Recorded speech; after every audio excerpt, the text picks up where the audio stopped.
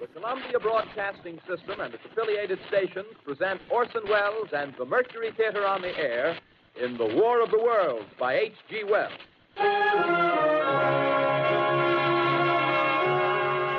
Continuous Dream presents Wells and Wells, based on a true story, starring Pete Blatchford as H.G. Wells and Johnny Colita as Orson Welles. It's a rainy October night at a motel in San Antonio, Texas, 1940. Damn and blast! Just a moment. Good evening, Mr. Wells. I'm here as a peace offering. I'm sorry, do I know you? I'm Orson Welles. I should have known your voice. I'm here to, as we say in America, bury the hatchet. Would you like to come out for a drink? No, I don't think so. I was just... May I come in? It's rather wet out here. I really don't think there's anything to say. You would turn me out in the rain? I thought English gentlemen were known the world over for their unfailing politeness. Then you may be interested to know I'm not above calling you a little shit and closing the door in your face. Mr. Wells, I'm shocked. And you might be interested to know that I am very persistent. And I have a gift for you. I didn't come empty-handed. You must be more curious than that. I beg your pardon? Don't you want to know what I have for you? Haven't I made myself clear? I know you're interested because you didn't lock the door. Would a lock hold you back? Everyone likes an unexpected gift. No one likes an unexpected interruption. I was at your speech tonight. I know how you respect reason and the intellect. What I offer is a gift of the intellect. I am getting soaked. Very well. Come in quickly, but I am busy. Quite a drizzle. Reminds me of the night I was in Ireland. I was sleeping on the beach, the wish-wash of the waves lulling me to sleep. I was with the donkey I'd hired to tramp the hills outside Galway, when suddenly the sky opened and we were properly drenched. There was nothing but to load up and move on. And I found my way to a barn where a ceilidh was going on. You know what the word ceilidh? I have heard of it. Such a nice word. In America, we'd call it a hootenanny. Mr. Wells. It must have been about 2 in the morning, and the party was in full swing. I was dry in no time, and the donkey appreciated the bed of straw they fixed up for him in the corner. I never felt more welcome anywhere than Ireland. Have you been to Ireland? No. What a shame. Like visiting the moon, another world. Quite. What is it that I can help you with, Mr. Wells? Help me? Oh, no, not at all, old chap. I just came to apologize and make my peace with you. I was a naughty boy.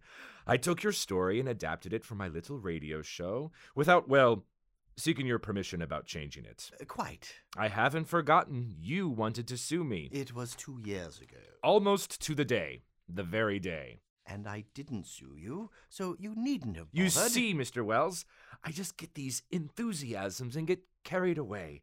I'm like a child sometimes, and I loved War of the Worlds. I felt it belonged to me because I loved it so. But it did not belong to you. No, of course not. It's not in the public domain. I'm not dead. You're in the prime of your life. I'm 75. Wonderful. I'm 25. I must seem like a boy to you. Not really. No? Well, anyway, how about if we go out to this nice little tavern, a pretty little pub down the way, and drink to, I don't know, not being dead? I'm not much of a drinker, and as it's rather drizzly out, It is rather a deluge, isn't it? You said you had a gift for me. Ah, yes. This is a ticket to my speech tomorrow night at the Ladies' Amateur Dramatic Club. Gentlemen welcome also. I hope to see you there. Very thoughtful, very touching. How about that drink? Here, I'll tell you what. The man at the brewery where I made my speech tonight gifted me with a bottle of Kentucky bourbon. Why don't you take it back to your room and you can enjoy it while the rain pours down? Old chap, you don't mean I should drink it alone? I'm not my father's son to that degree. I see. Why don't we crack it open and have a toast to artistic collaboration. This will be a treat if you've never had real Kentucky bourbon. To immortality. Immortality? The immortal arts. Cheers. What brings you to San Antonio, Mr. Wells? I came to give a speech to the Brewers Association. Yes, I was there. You weren't following me. Following you? No. I happened to be on a lecture tour myself. Amazing coincidence. Our both being here. One for the history books. At any rate, I enjoy touring the country. Don't you? It's always interesting as a journalist. A journalist. Do you consider yourself a journalist, foremost? Yes, I do. It should have been obvious from my articles these past few years. Fascinating. I'm playing a journalist in the motion picture I'm making. We're calling it Citizen Kane. I play the owner and editor of a newspaper. If you're in the middle of making this film, why are you suddenly touring the country giving lectures? It's simple. I'm running out of money. RKO won't give me the next chunk of their investment until we're editing, and I'm still shooting, and I'm low on cash, don't you know? But once this movie is done, you see, I will have investors lining up. I'll never be a struggling artist again. You were poor once, weren't you? I had some difficult jobs as a boy. Right, you had to struggle to stake your claim. That's right. And do you understand journalism, Mr. Wells? What do you mean? The search for the truth. Oh, yes, truth.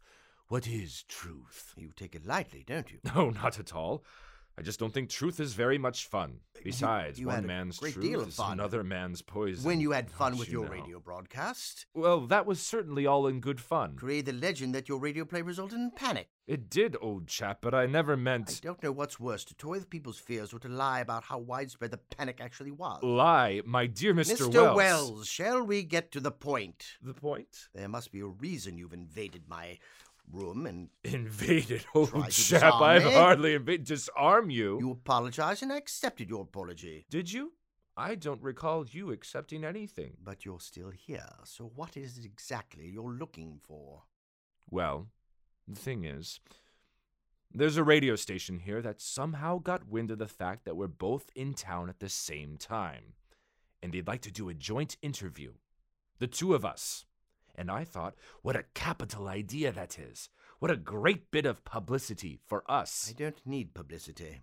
Everyone needs publicity, Mr. Wells. Haven't you ridden my coattails enough? I stood on the shoulders of a giant.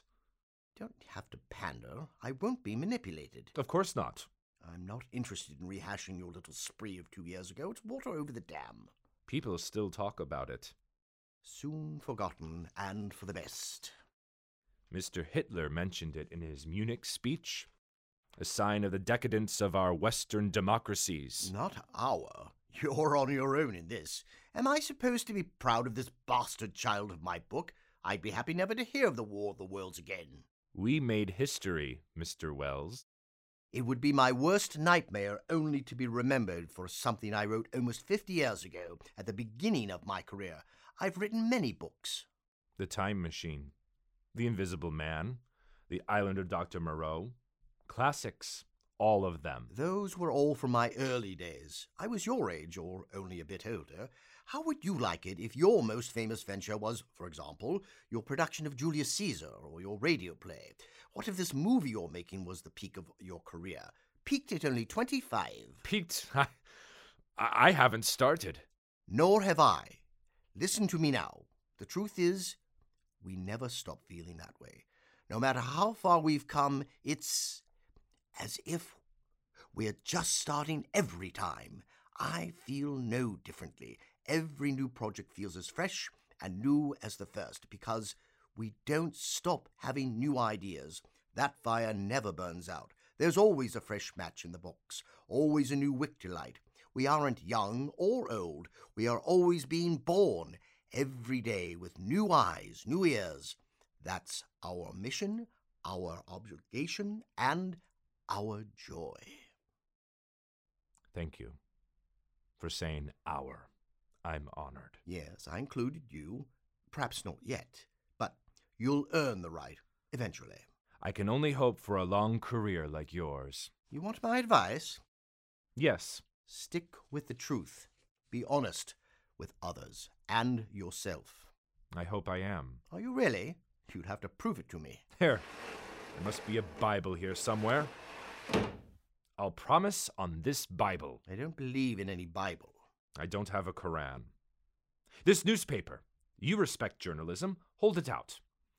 I solemnly swear on this newspaper, the emblem of truth, that I will be honest with you, trustworthy, courteous, kind, obedient, cheerful, thrifty, brave, clean, and reverent. You aren't quite serious. I promise. I don't want some Boy Scout oath. What do you want? At the moment, a secretary. I've rented this typewriter, and it's an infernal contraption. The typewriter? I've been typing since I was a child. I'd be happy to type up your essay. But it's stopped. It won't type. The damn thing is broken. You have to rewind the ribbon. Rewind? It comes to the end, and you rewind it. See? What a nuisance. Is this progress? Give me a pen any day. The lovely scratch of the paper. For a man who sees into the future, it's ironic. You grew up with this technology. How can you think over this clatter? I love to think over the clatter. That staccato punch, pounding out one's masterpiece. You really feel like you're making something real, something visceral. I would have liked to pound that way on the piano as a child. My mother was a concert pianist. Naturally. She was. And that was her destiny for me. Wanted me to be a musician. One day when I was 7, I rose up from the blasted piano, stood on the balcony, and threatened to jump if I had to practice anymore. You lived to tell the tale. My teacher ran to tell my mother in the next room. In a calm voice, Mother said, "Then let him jump." So I went back to my lesson. Does she still play? Oh, she died when I was 9. She arranged a very dramatic and theatrical farewell on my birthday. It was all Shakespearean. Picture it. She's lying in her bed. She knows she doesn't have long. She calls me in. They bring in a cake. She recites Shakespeare in the dark. They light the 9 candles. She says to be sure to blow them out, all at once, and to make a wish. I blow them out, and the room is in total darkness. I expect to hear her voice. When they turn on the lights, she's gone, unconscious. She died 2 days later, never awakening again. And I realized I had forgotten to make a wish. What would you have wished for in that moment? I suppose for her to speak again. To speak and to hear. For her to hear my voice again. That's the narcissism of youth. I suppose, yes. But the theatricality of what she had arranged, she must have meant for me to take a page from that, to make a theater of one's life. It's far beyond anything I've done. Was there a moment for you when you knew you wanted to be a storyteller? A storyteller? You think I'm a mere storyteller? Is storytelling so low? I'm no base storyteller. I never was. I never wanted to be. What did you want to be? There's no need to use the past tense. What do you want to be? What do you think I am? Always have been. Always will be. I only wanted to change the world, no less. Never less than that. You know nothing of me. The world is changed by stories, isn't it? But much more than that. Much more. What do you care about it? You're merely an entertainer. It was bigger than entertainment. Our War of the Worlds? Laws were enacted. Actual laws. One is no longer allowed to structure a story as a newscast. We made people think about how radio can be used. It wasn't we. You went off on your own. I could have contributed. I could have made a better story if you'd invited me. Of course. I'm sorry I didn't. I've been writing 50 years longer than you have. Yes, of course. There's no replacement for experience. A career isn't built on a flash of inspiration or a whim. It's built up through dedication, constant work. The flame that burns brightest burns out quickest. Your flame is steady. I can only hope to burn as long. I still can't help but feel there's something of the funeral oration in your attitude, storyteller. But storytelling is what convinces people of your point, of all you want to teach and lead them to think. In the world, the winner is the one who told the best story. So Hitler tells the best stories? To his followers. So far, only so far. I feel quite cold at that thought. Fiction can't be more important than fact. Not more important, but more powerful. Like your own stories. They're probably inventing some kind of atom bomb right now. Stories? Are stories more powerful than bombs? But our instinct, our common humanity, how we huddle together in the dark, shoulders touching, sharing the glow of this firelight, sharing those stories. It matters, doesn't it? Your stories in particular. They're like mythology. We aren't cavemen. It's time we left that cave. I won't be defined by some silly stories I wrote 50 years ago. Not at all. I still have a voice. Of course. What would you say? I've been saying it for years now, warning what's going to happen. I predicted this war, and there's worse to come, the damn fools. We are damn fools, aren't we? I loved aeroplanes. Loved them. And as soon as they could, they turned them into weapons. Now you're telling me what? Stories are weapons? I don't know. I didn't mean to say that. I was only trying to defend the phrase storyteller. I'm after the truth. You said make a theater of one's life, like your mad publicity over the broadcast. Is that theater or just a sham? A sham? It wasn't such a nationwide panic. People aren't stupid. You made Americans look like a crowd of idiots. Newspapers all over the world, your face on every cover. A sleep-deprived, bearded face, because I had to stay holed up in the radio station overnight. We were besieged with press and police. And a great many people believed it was the Germans invading, not Martians. Your script was rather cruel, playing with people's fears. I didn't actually write the script. I didn't even like it. I thought it was rather dull. My story? Dull? Not your story, no. But the script. I was challenged as the director to make it interesting. I think I rose to the challenge. That's all you have to say about it? You think it was an effort on your part? I wrote a whopping good tale. It didn't take any work on your part to make it exciting. Of course not. But updated to the modern era. I didn't write it in the Stone Age. It didn't need updating. I don't need updating. Of course not. Please, let me type this up for you. I'd be honored to. Nothing like that sound when you roll up the fresh page. Let's see. This letter here. My dear Mr. Roosevelt. I'm sure a letter from you, a famous writer, would mean something to him. More than from an ordinary Joe. Do you think I simply write to him out of the blue like a stranger? I'm well acquainted with your president.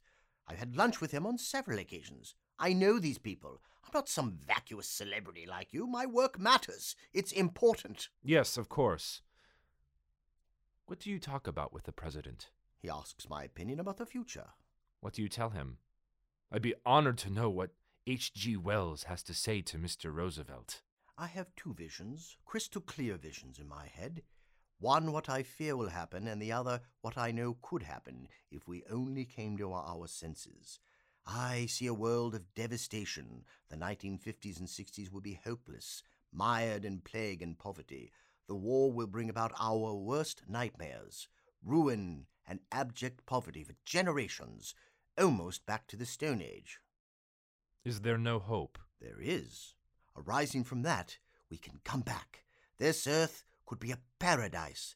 There's no reason anyone need live in poverty and despair. The only thing we ever wanted was sanity, men a vision to see the world for what it is, not a fantasy, not a paranoid nightmare or a fairy tale, but a clear-eyed vision of hope and reason. All it takes is to wake up. All I've been trying these past few years is to awaken people to what could be. we could go to the stars. That line. From Things to Come. It's in the mind, the very depth of the mind, where the revolution has to start. It can't come in drips and drabs, but a transformation, a revolution. The stars or nothing. I remember that line. From my book, The Shape of Things, it was a prediction of the future. I saw the movie. It was marvelous. No, it wasn't.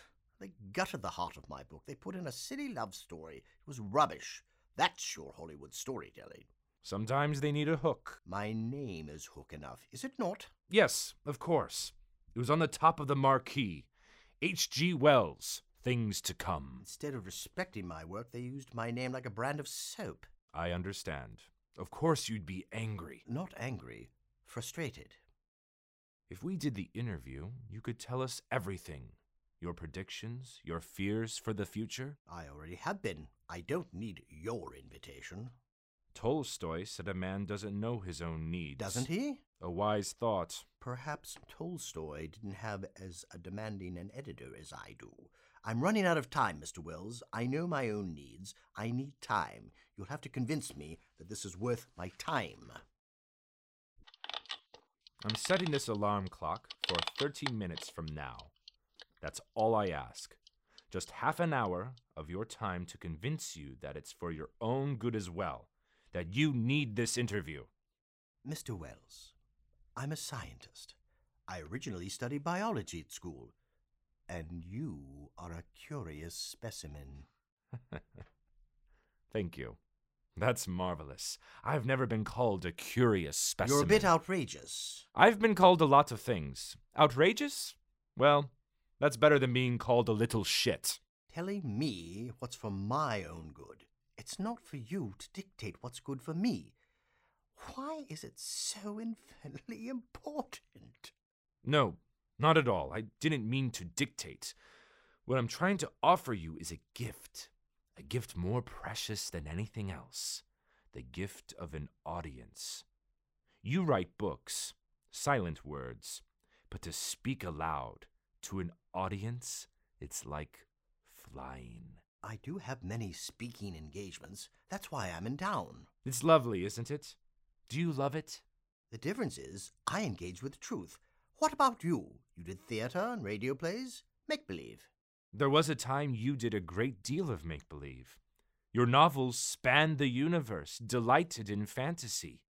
And why do you keep using the past tense?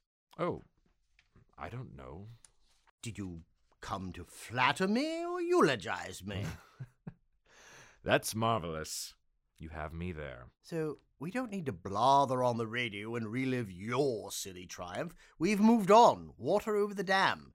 You're making movies, and I have many more books to write. Would it impress you to know I wrote a book once myself? Did you? On Shakespeare, for young people. Quite popular. I don't know of it. It's still in print. I'll send you a copy. Thank you. One book? Well, I suppose that's something. I illustrated it, too. I was originally supposed to be a painter. At least my stepfather wanted me to. We can't put stock in what we were supposed to be. I was supposed to be a draper. Spent many unhappy hours as a boy at the tailor's. My mother thought draper would be a secure living. Let's toast to insecurity in the arts. It's good, isn't it? It's rather sweet. I have to be careful. Diabetic, you see. Diabetic. I'm sorry. I take care of myself. I won't offer you a piece of this Hershey's bar, then. No, thank you. Insecurity in the arts, but you've written your own ticket. You've jumped the line, and you're on top of the world, aren't you? I'm trying. I don't know about jumping the line. I think I've worked for it. You think so? Yes. You've done a conjuring trick. Conjuring? In a way. I do believe in magic. Magic, is it? Magic is everything. Everything. It's a higher truth. Do you believe in magic? One man's magic is another man's science. If I can get you to believe in magic, you'll do the interview. Try me. For example, I can read your mind. You can read my mind, can you? I want you to pick a number. a small number, between 1 and 10. Got it? Yes. Now, multiply it by 2. Okay? Yes. Now multiply it by 5. Okay, good. Now divide it by your original number. Uh-huh. Now subtract 7. Got it? Yes. Now concentrate very hard. It's coming to me. You're thinking the number 3. Astonishing. Thank you. Astonishing you think I'd be impressed by a schoolboy trick I've known since before you were born. Really? Since before you were born. Perhaps since before your father was born, too. All right. My father has passed from this world. I'm sorry. No matter. This is fine bourbon. Reminds me of the whiskey I had in Ireland. I told you about Ireland. Yes, you've done nothing to prove you're serious at all, Mr. Wells. This is all tomfoolery. You think your magic is some kind of higher calling. You've only bamboozled yourself. Art is a higher calling. I know you think so. It's a dangerous thing to worship at the altar of art. When a metaphor becomes reality, then propaganda sweeps away everything in its path. That's what your radio broadcast showed us all. Then didn't it matter? As a warning. Then it showed a higher truth. By accident. You certainly didn't mean to. We can't always know. Where art will lead, we do our work and... Damn the consequences? We do our work like blind sculptors who love the cool touch of the marble. We can't always know. We put it out there into the universe, and when it finds an audience, something happens. We can't always know what that will be. It's something in a gift box, tied with a pretty blue bow, that we give without really knowing what's in that box. Like Pandora's box? And isn't hope the gift, then? That's the thing. Hope for what? The hope to go on, ultimately. The hope to go on. That's the first intelligent thing you've said all evening. Really? That's a relief. I appreciate that. Let's drink to it. 2 artists, mentor and mentee. Careful, you're pandering again. And I was so close. I don't see you thinking you need anyone's mentoring. But I do. I just don't have a good history of it. I have a stepfather, a grotesque sort of mother hen. I do want a mentor. I could use a friend, to be honest. A friend like you who can show me the way, show me what a fool I am. I like how blunt you are, putting me in my place. In Hollywood, everyone lies to you. Everyone's phony. And the problem with that is you don't know who your friends are. You don't know who's just sucking up to you to get something out of you. Isn't that exactly what I've been saying about you? You don't mean that. The question is, are you willing to learn, to be mentored? Absolutely. On my movie set, I've had a great time with our cinematographer, teaching me all about cameras and lenses. Greg says you can learn everything you need to in 24 hours. You've been on a movie set. I didn't have the power on that I should have. It's frustrating. Yes. That's why I demanded complete creative control for this film. If I could just finish it in the way that it needs to be done. So this interview would help you raise the money? Yes, you understand. But Hollywood, really? It's not an art. It's not so very important, is it? You'd be very interested in this film. With your great respect for journalism? Honest journalism, yes. Not much of that going on these days. That's the thing. It's about a man who inherits a newspaper, a man who comes into great power. It's inspired by Hearst himself. William Randolph Hearst? You worship Hearst? No. It's not a hagiography. Just the opposite. A real takedown. You aren't afraid? No. Good for you. Jolly good. It's about a man who conquers the world and loses everything. Loses himself, his youthful ideas. In the end, he's old, alone, and completely lost. He had it all, but as so often happens, he becomes everything he hated, everything he fears. Do you think that's what happens to old men? I don't know. Your American writer, Booth Tarkington, said that 40 can't tell 20 how things will go. The Magnificent Ambersons. Nor can 60 or 70 talk to 20. You mean you can't put an old head on young shoulders? That's exactly what I mean. Are you sure you can pull it off, this rather ambitious idea? I have to. And there's so much more. This movie, you see, it will have all kinds of new techniques, deep focus. In a shot, you usually can't have what's near and far in focus at the same time. That's one of our innovations. And ceilings. Our sets will have ceilings. I don't know if I'm very excited about a ceiling. You should see my makeup for the movie. They're making me into a proper leading man, with a false nose to fix my profile, tape on my neck to lift the jowls, arches in my shoes to fix my flat, awkward feet, even a steel corset. Takes as long in the makeup chair for me to be a young, handsome lead as it does to make me an old man of 70. 70 isn't so old. Yes, of course. If I can just pull it off. If I could just... Watch. The film opens with a castle. It's night. A fog is rising. An old man drops a snow globe onto the floor from his bed. He's dying. He utters his last word. Rosebud. Rosebud. Yes, his last word is Rosebud. And for the whole movie, reporters are trying to find out what it means, why he said Rosebud. I see. Rosebud. You want to know, don't you? Probably a woman, some woman he loved. That's what you think. So it isn't a woman. He's had his share of scandal, Of course. but it isn't a woman. No? You want to know? Of course I want to know. I could tell you, perhaps, if you agree to the interview. Damn and blast! I couldn't care less about any Rosebud. You do. I know you'll tell me eventually because you can't resist. His pet, a dog from his childhood. You're getting closer. His nurse. Colder. You were getting there with childhood. A lost childhood toy. Bingo. You understand. I am a writer. I know how things go. Marvelous. All well and good, but still, a Hollywood film. Does it matter in the world today, this world of 1940? We are on the brink, the very brink. We are on the brink. Your film won't matter if we destroy ourselves. Do you think we will? Destroy ourselves? You came to my lecture tonight. Yes. You said we have to be prepared, possibly for the worst. Do you know what I'd like written on my tombstone someday? What? I told you so, you damn fools! Perfect. I love it. Maybe it won't even be so long.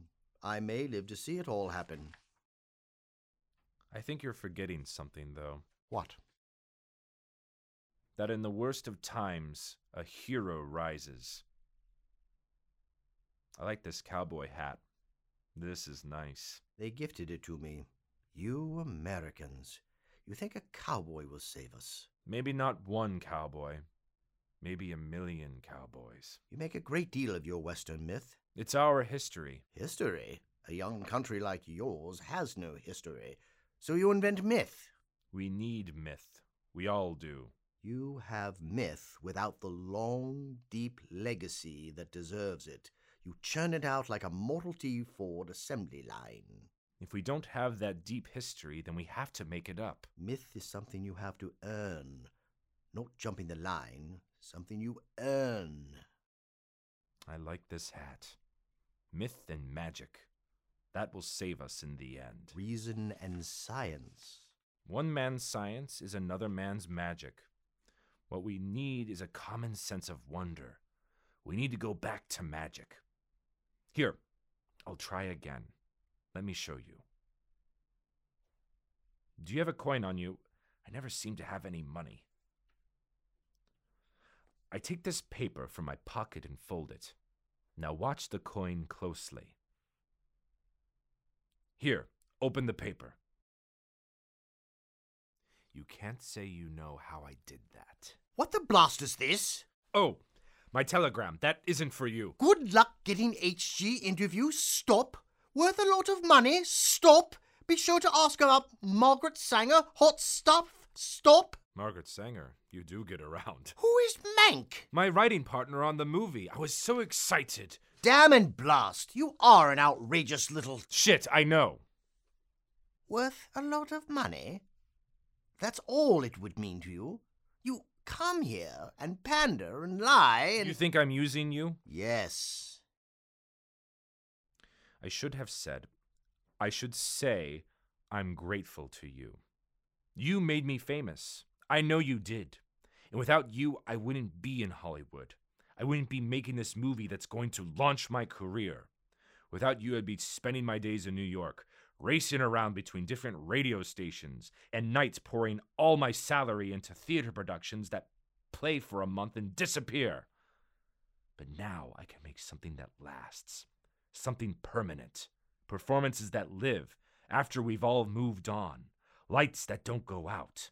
It's a dream you can hold in your hand, replay over and over in the editing room. When I discovered movies, I was making a film for a play production.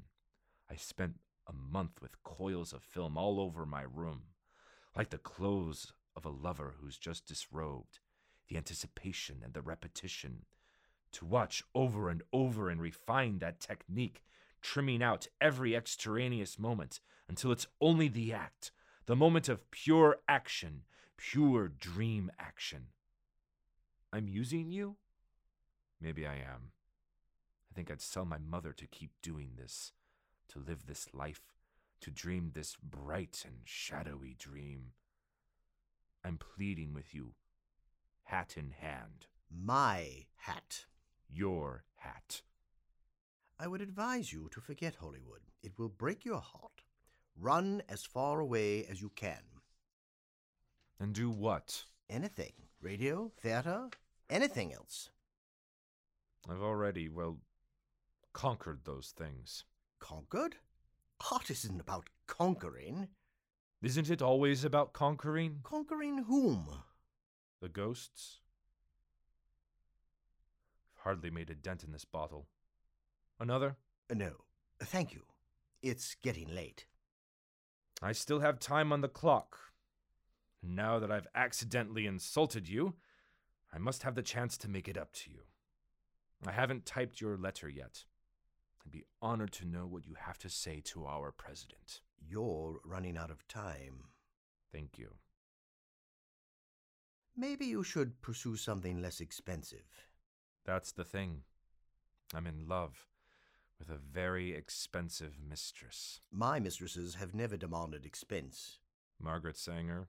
Really? She's nice and a sarong on a rainy day. I have a photograph. She's handsome for her age. She's not so old. No, not so old. And no one minds? My first wife minded, so she let me go. My second wife and I believed in free love completely. She's gone now since 27. I'm sorry. My wife is divorcing me. Apparently, I'm overfond of ballerinas. Ah, that's too bad. I don't know if it was really the ballerina. She knows a man wants a new audience. That's what we really dream of, isn't it? Not a fresh body in our beds every night, but a new audience for our stories. I don't know about that. Sexual instinct is a very important drive for an artist. A deep well of our creativity, a source of passion and power. Some women understand that. Yes. Could I have a piece of that chocolate? Would it be all right? A small bit won't hurt. The idea that a sexual affair should ruin a man like Hearst is barbaric. So what if he took a shine to that actress? What should it matter? You don't think she just made a fool of him? She is a silly little thing. I've met them, of course. Had lunch at the castle. That's fascinating. He followed her around like a lost puppy. He is a lost soul. A tragic figure. Yes, a lost soul. That's what my movie is about.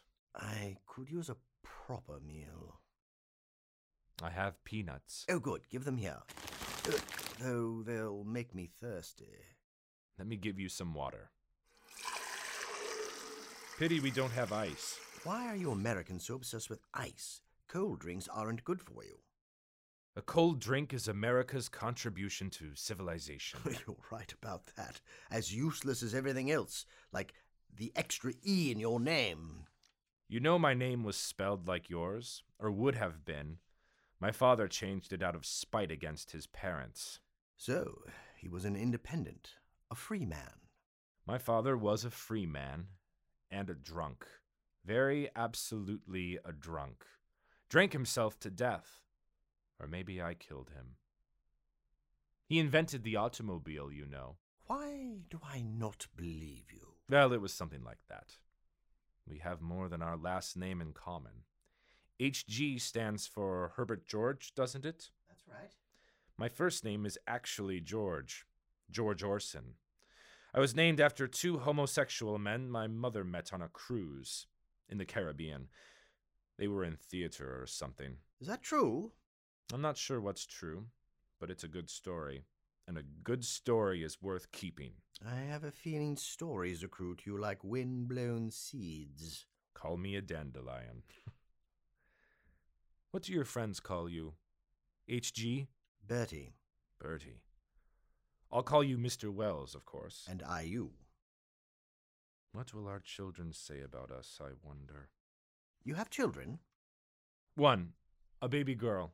Keep her close. Yes. They can be headstrong. My daughter is so stubborn. I give her my best advice not to marry this young fool, and just as you please, she marries him as if my opinion didn't count. Do you understand young people today? I barely understand myself. You have a daughter. I thought you had sons. I'm being indiscreet. My natural daughter. Ah. I wasn't happy with her mother's choice of husband either, but she's always said it was worth it to have our Anna Jane. No regrets. That's good. I envy her. You're rather young to regret anything. Your letter to our president. We need to get to work. We're running out of time. Yes, running out of time. That's the thrust of my letter. Why don't you read this letter aloud to the nation? For our interview, an open letter. I prefer the intimacy of a private communication. The public isn't often ready to hear the whole truth. I held back in my speech tonight. It won't do to overwhelm people. I suppose I've experienced that. In your foolish way, yes. Enough tomfoolery. I've tried in the past to warn the public, and all it got me was that silly movie. It's a pity your film didn't say what you wanted it to. It was a frustration to predict everything. Do you see this book? I'm sending an autographed copy with the letter. I wrote it in 1906. In the days of the comet. You wrote it before things to come. Yes. In it, I predicted the Great War, I predicted the League of Nations and also its failure, and the current war. Don't people see what's coming? A horrific war that will destroy Europe. After the war will come plagues and generations of poverty and despair, worse than the Great Depression. Do you think so? I know so. I was right about the other things, wasn't I? Yes.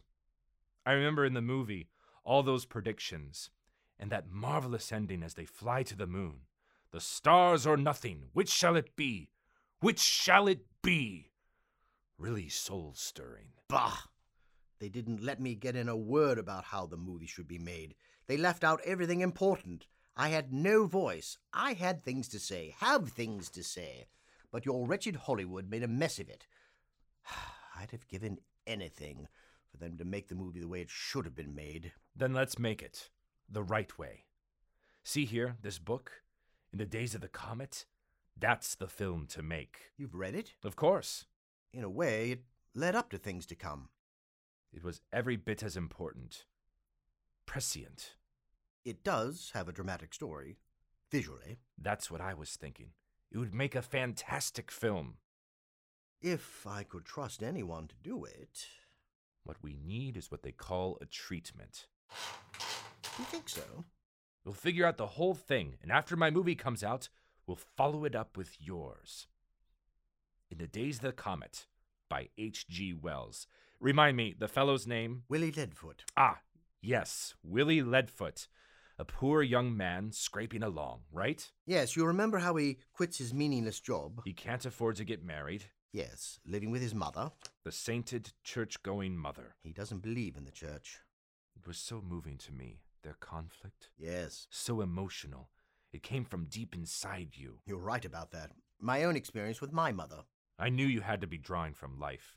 You're an unbeliever. She cried when I told her I was an atheist, but she comforted herself knowing at least I hadn't turned Catholic. Ha! But what about in the middle of the night? In the dark night of the soul? I sleep peacefully. I'm glad. I envy you. No ghosts. You said something about your father before. Willie Leadfoot, poor, an unbeliever, and in love. Yes, Nellie. Right, Nellie. That was so moving, his pining for her. Pining. Yes, that's it. And That rich idiot Verrill. Verrill, yes, his hated rival. You understand jealousy so well. Another irrational emotion. I don't get jealous, but I see it everywhere, and we must stamp it out. You see? Yes, your book makes that so clear. I shocked people with it when it came out. We'll make quite a stir when this film hits those small towns with their provincial ideas. That's what struck me, your utter lack of provincialism. We're men of the world. This book lays it all on the line. Rational relationships, to love whom we love freely. Yes, putting that on screen will shock those sleepy villages. Willie's clothes are worn, threadbare. Verrill cuts an elegant figure in his tailored suit, and Willie's mother, Hard-working, long-suffering. her hands red and rough, she cooks for him, mends his threadbare clothes. I can see it all. This could really work. It's a wonderful story, made for the pictures. Who would star in it, do you think? Some well-known star, or perhaps a new actor? A discovery? That might be jolly good. Who do you think? Either way is a good idea. Now, our friend Willie Leadfoot, a poor man in love, and he has a plan. He buys a gun with his last £4. Chekhov's gun. He hasn't the money for the train. It's 1906. He doesn't have a car. Should we keep it in 1906 or update it? That's a good question. I think maybe update it. Yes, it would have more power in a world people are more familiar with. So, no train fare. He has to think quickly. He sees the coins in the drawer while the rector is babbling to him. The babbling rector. I'm excited, Orson. I see it all. Yes. Because when the comet comes, The comet, yes. with your understanding of this technology of film, you could really depict that comet in the sky. It will be a marvelous effect. That brilliant light with its green tail. The green tail, the green light. He's running on the beach after Nellie, shooting the gun. Bang! And the green light, the atmosphere thick with the green light. Will you shoot it in England? The movie, on location. Oh, I don't know. There are plenty of choices. Right now I'm used to the studio. The green light, how it swallows them. Yes, swallowed in the green light. That's very good. It's all like a dream. Yes, a dream. Everyone falls, ships crash, trains derail. Expensive. Automated machines keep going with no human masters to stop them. The press is running after the paper is used up. The presses bang on in a mad cacophony. Everyone has fallen asleep. Every bird, every animal, fall in their tracks, fall from the sky, swallowed in the green light. Swallowed. Until the misty dawn when everything is changed. The dawning of a new world. Yes, exactly. You have it. The world we could have. The new world. The new world. This is wonderful. I can say what I meant. I can tell people what I wanted to say in things to come. This time my voice will be heard because you really understand. You want to be heard. It's always about the future. Yes, the future. This new world. When people wake up, throw off these chains of insanity, come to our senses, a world where government is rational, where laws are hardly necessary because everyone treats each other with basic human respect. This scene with the comet. Show it to me. The green light swallows them. He passes out into darkness. You remember how he wakes up? Yes. He sees a mouse. It seems dead. No birds singing, all is dead silent. Birds littered on the ground. He thinks he's died. Shouldn't you be typing? It's all in my head. And Act 3. A movie has 3 acts. Yes, the third is that new world of reason and hope. That's what I admire in you. What I admire in your work. This book. That hope for a better world. That's what it's all about. Hope. I've never been stuck in the past, you see. In a way, what I've always been is a historian of the future. I like that. A historian of the future. A futurist. When I was young, it didn't matter that I was poor and stuck in a dirty little shop. One lives in one's mind. Yes. You understand me? The green light and a new dawn for mankind. Yes. So, after the treatment, you write the script? Well, I have to finish Citizen Kane first. Yes, of course. But this is something. I see it. The comet, the green light. So you were very poor as a child? Poor enough. Poor enough that all I had to call my own was up here, in my head. That's marvelous. Went to school on government scholarship.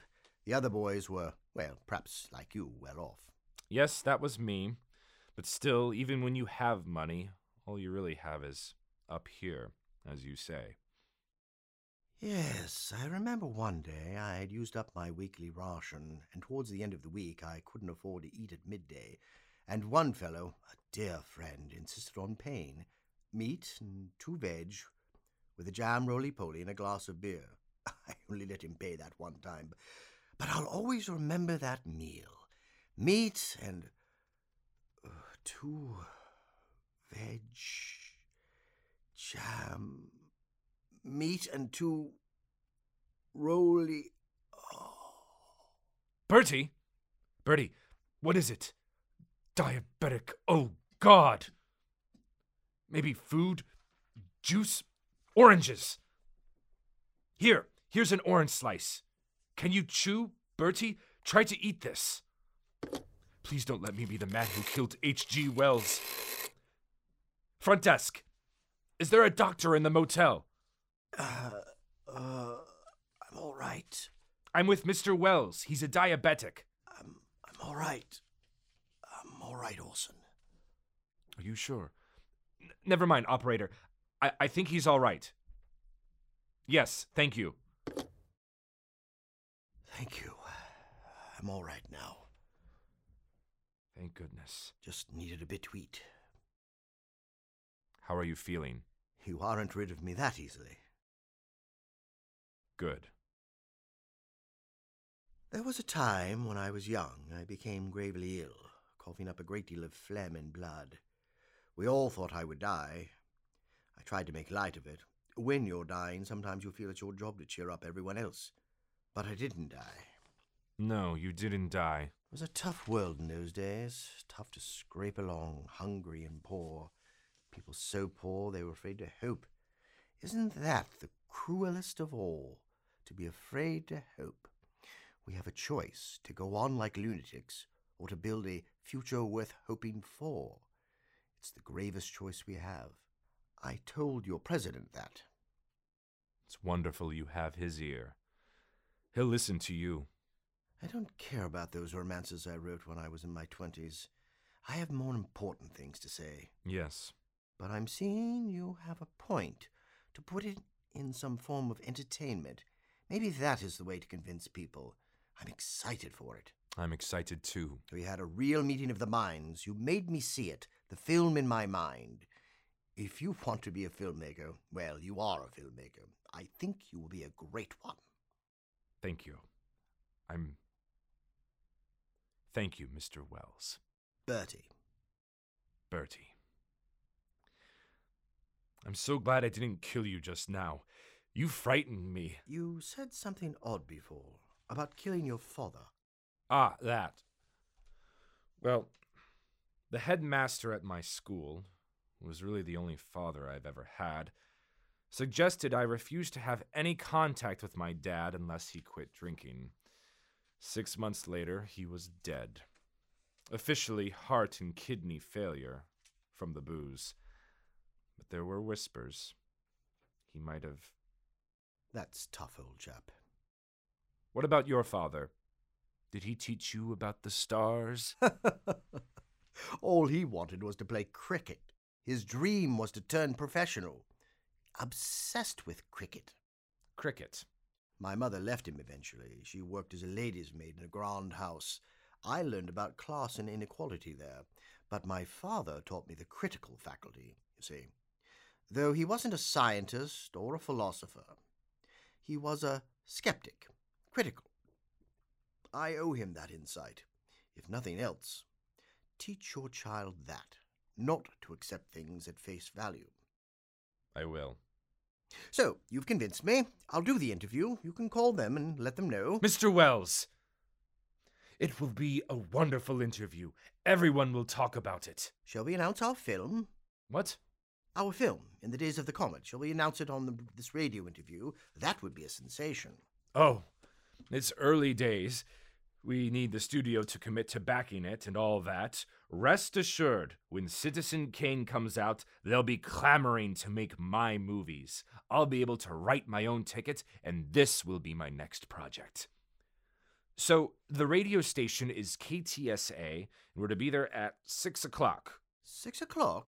That's right. Be a little early so they can check the microphones. Say 5:45, just to be sure. But how do they know? Hmm?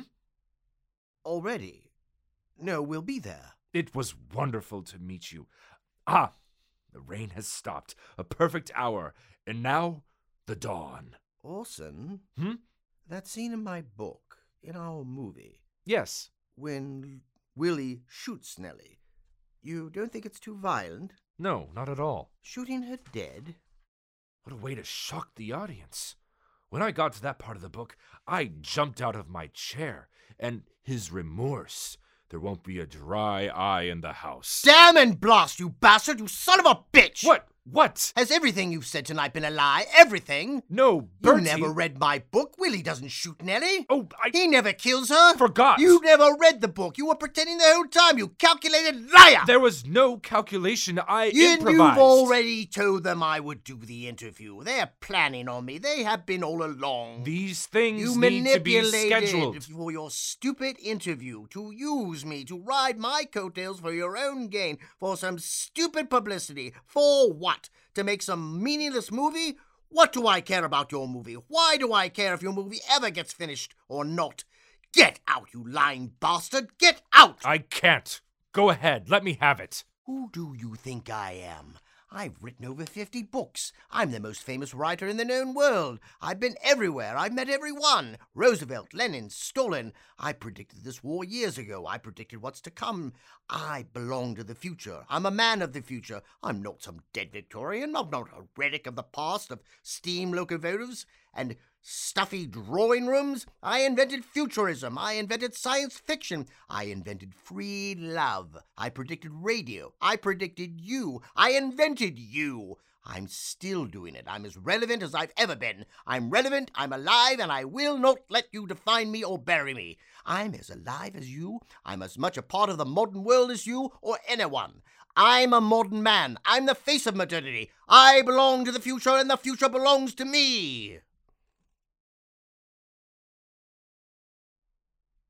I'll tell you the truth. For whatever it's worth. Go to hell. Why are you here? Do you see this newspaper? Yes? The article on the front page. The one that says that you and I are both here in San Antonio today. I see it. And do you see whose picture they ran? Yours. Yes, mine. Do you know how old I was the first time I was on the cover of a newspaper? What of it? I was 10. 10 years old. The headline said, cartoonist, actor, poet, and only 10 years old. For as long as I can remember, I was destined to be some kind of genius. This weight of expectation like a boulder, like a wheel spinning my life. This great expectation that I had to be the boldest, the brightest. I couldn't just write. I had a newspaper column at 14. I couldn't just read Shakespeare. I had to write a book on him at 16. I couldn't just dabble in art. I had to illustrate that book and design every set and every poster, write every press release and star in every show. Julius Caesar had to be about Brutus because I was Brutus. And now, at RKO, I'm the producer, the director, the writer, the star, and every single bastard in Hollywood is waiting for one thing, for me to fail, to fall on my face at last and prove I was never anything but a spoiled child whose parents pretended he was some kind of genius. For too long, a child still, who has to be taught he was never anything but a fake, who fooled everyone, including himself. I need this publicity to raise the money. I have to finish this movie. I have to outdo myself. I have to succeed at this. This. Now. Or I'm nothing and never was anything. All the publicity and hype was all as phony as War of the Worlds broadcast. And I can't. I can't fail. I can't. Please, don't let me fail. Don't let me fail. Don't let me fail. I'm rather tired. If you please go and let me rest. Bertie. Mr. Wells. Mr. Wells, I think there's nothing more. I only ask one thing. What? To think, when you were my age, when you wrote War of the Worlds, you did it. You did something that will last forever. I only want the same. I only want the same. To have what you have. It was 50 years ago. Don't you see? It made you immortal. You have nothing to be afraid of. But... oh, Orson. Now I am frightened. So am I. I didn't peak at 25. You're still here. I didn't. You go on, doing exactly what you're called to do. You aren't Hearst or Kane, these old men. You never gave up your soul. Orson? You said it. Always a fresh wick in the lamp. Always a new match to strike. I'll never forget that. You'll never give up. Neither will I. If you change your mind, it's 6 o'clock at KTSA. Thank you for the half hour. I hope I haven't wasted your time. I wish I could say you haven't. But not entirely, perhaps. I'm rather tired. Good night, sweet prince. May flights of angels sing thee to thy rest. That's the death scene. I'm not dead yet, Orson. I dare say you aren't. Good night. Good night. Damn and blast if he didn't do it. Damn and blast!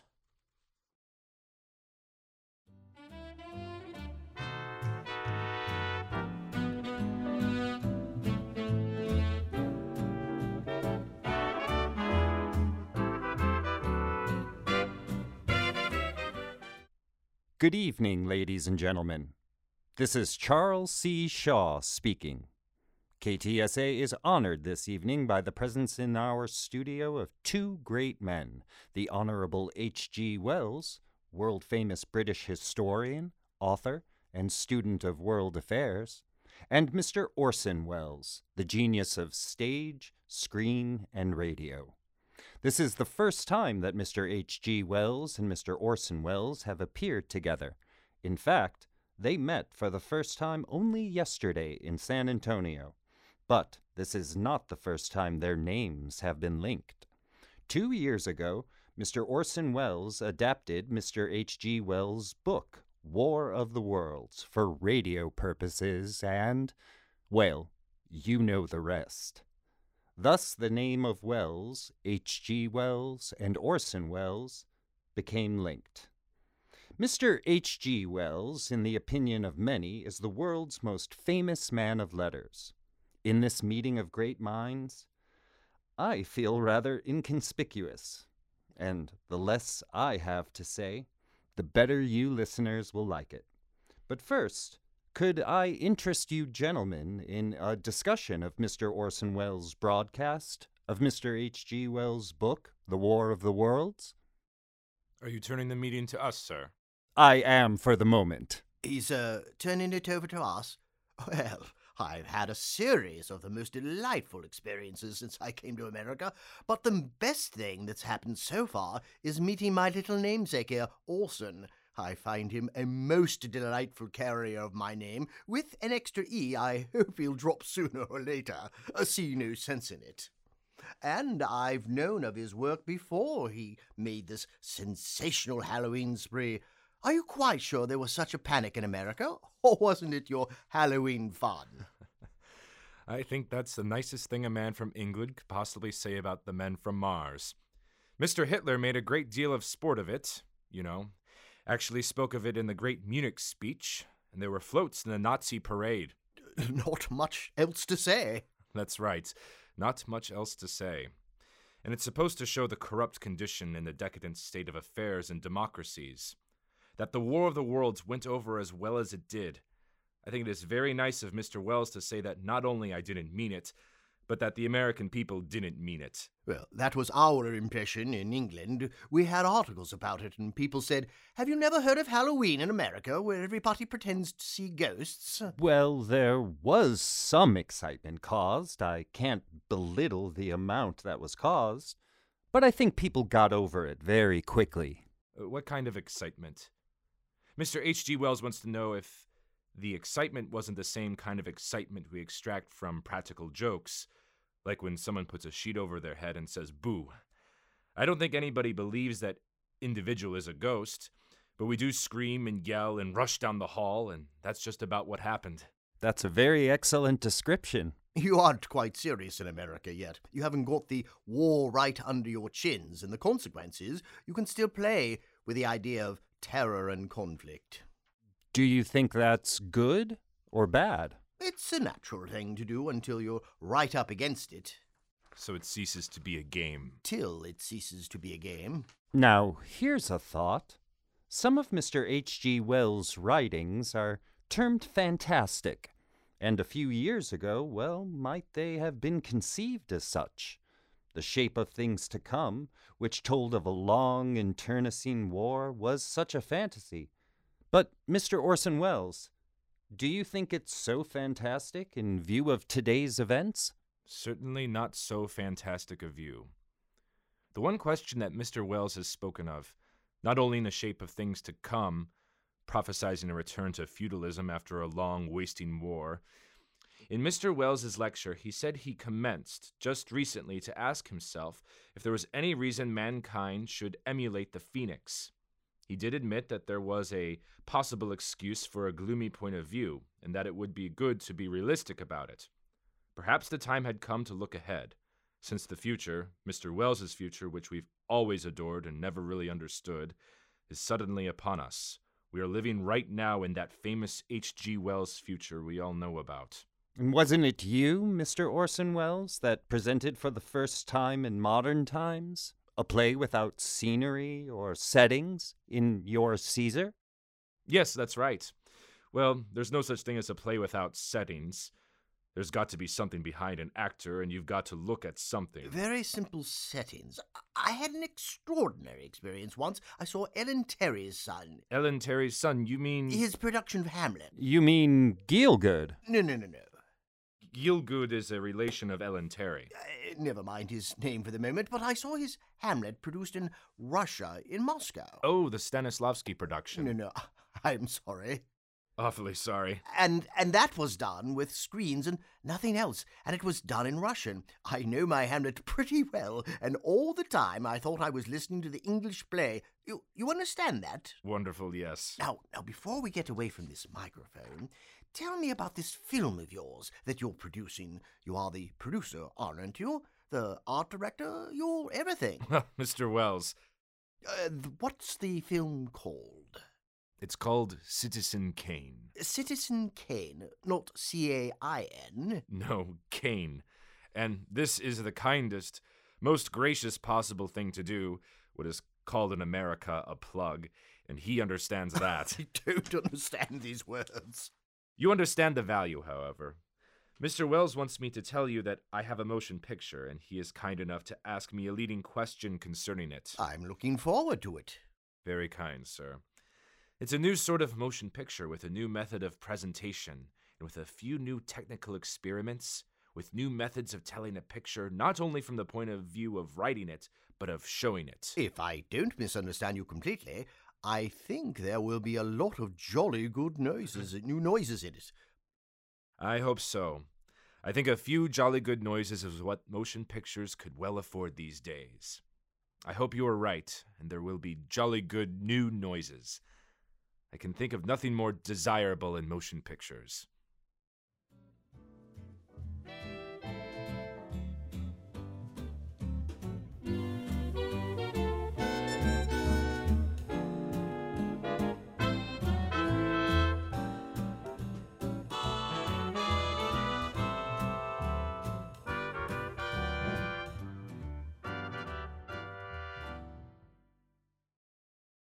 Is that it? Apparently. 24 minutes. What a long-winded introduction. He took all our time. It seems so, didn't it? Well, perhaps it did the trick. I want to thank you. Edward Craig. Damn. Excuse me? The actor whose name I forgot, who did Hamlet in Moscow. I talked about it. Oh, yes. I wish I had remembered. I should have been more prepared. Ah, that's all right. I must have seemed a foggy old man. Not at all. They gave us so little time. I thought this was some kind of important moment, our meeting like this. Well, it was to me. Quite. Would you like to go out for dinner? I don't think... Talk theater? No, thank you. I have a train to catch. This was a short stop on a long journey. Yes. My talk is tomorrow night on the future of theater. I suppose you'll miss it now. That's right. Give the ticket to that long-winded announcer, or a ballerina, perhaps. I would have preferred you. Future of theater. But now you're in the movies. Theater won't be as exciting to you. On to the next thing, isn't it? Maybe. You never know. Well, I must be going. Thank you, Mr. Wells. Good day. Are you headed to the East Coast? That's right. Say hello to Margaret for me, in her sarong. In the words of a great man, I'll say hello for you, if I remember. I have a great deal on my mind these days, so much going on. Of course. Goodbye, Mr. Wells. Goodbye, Mr. Wells.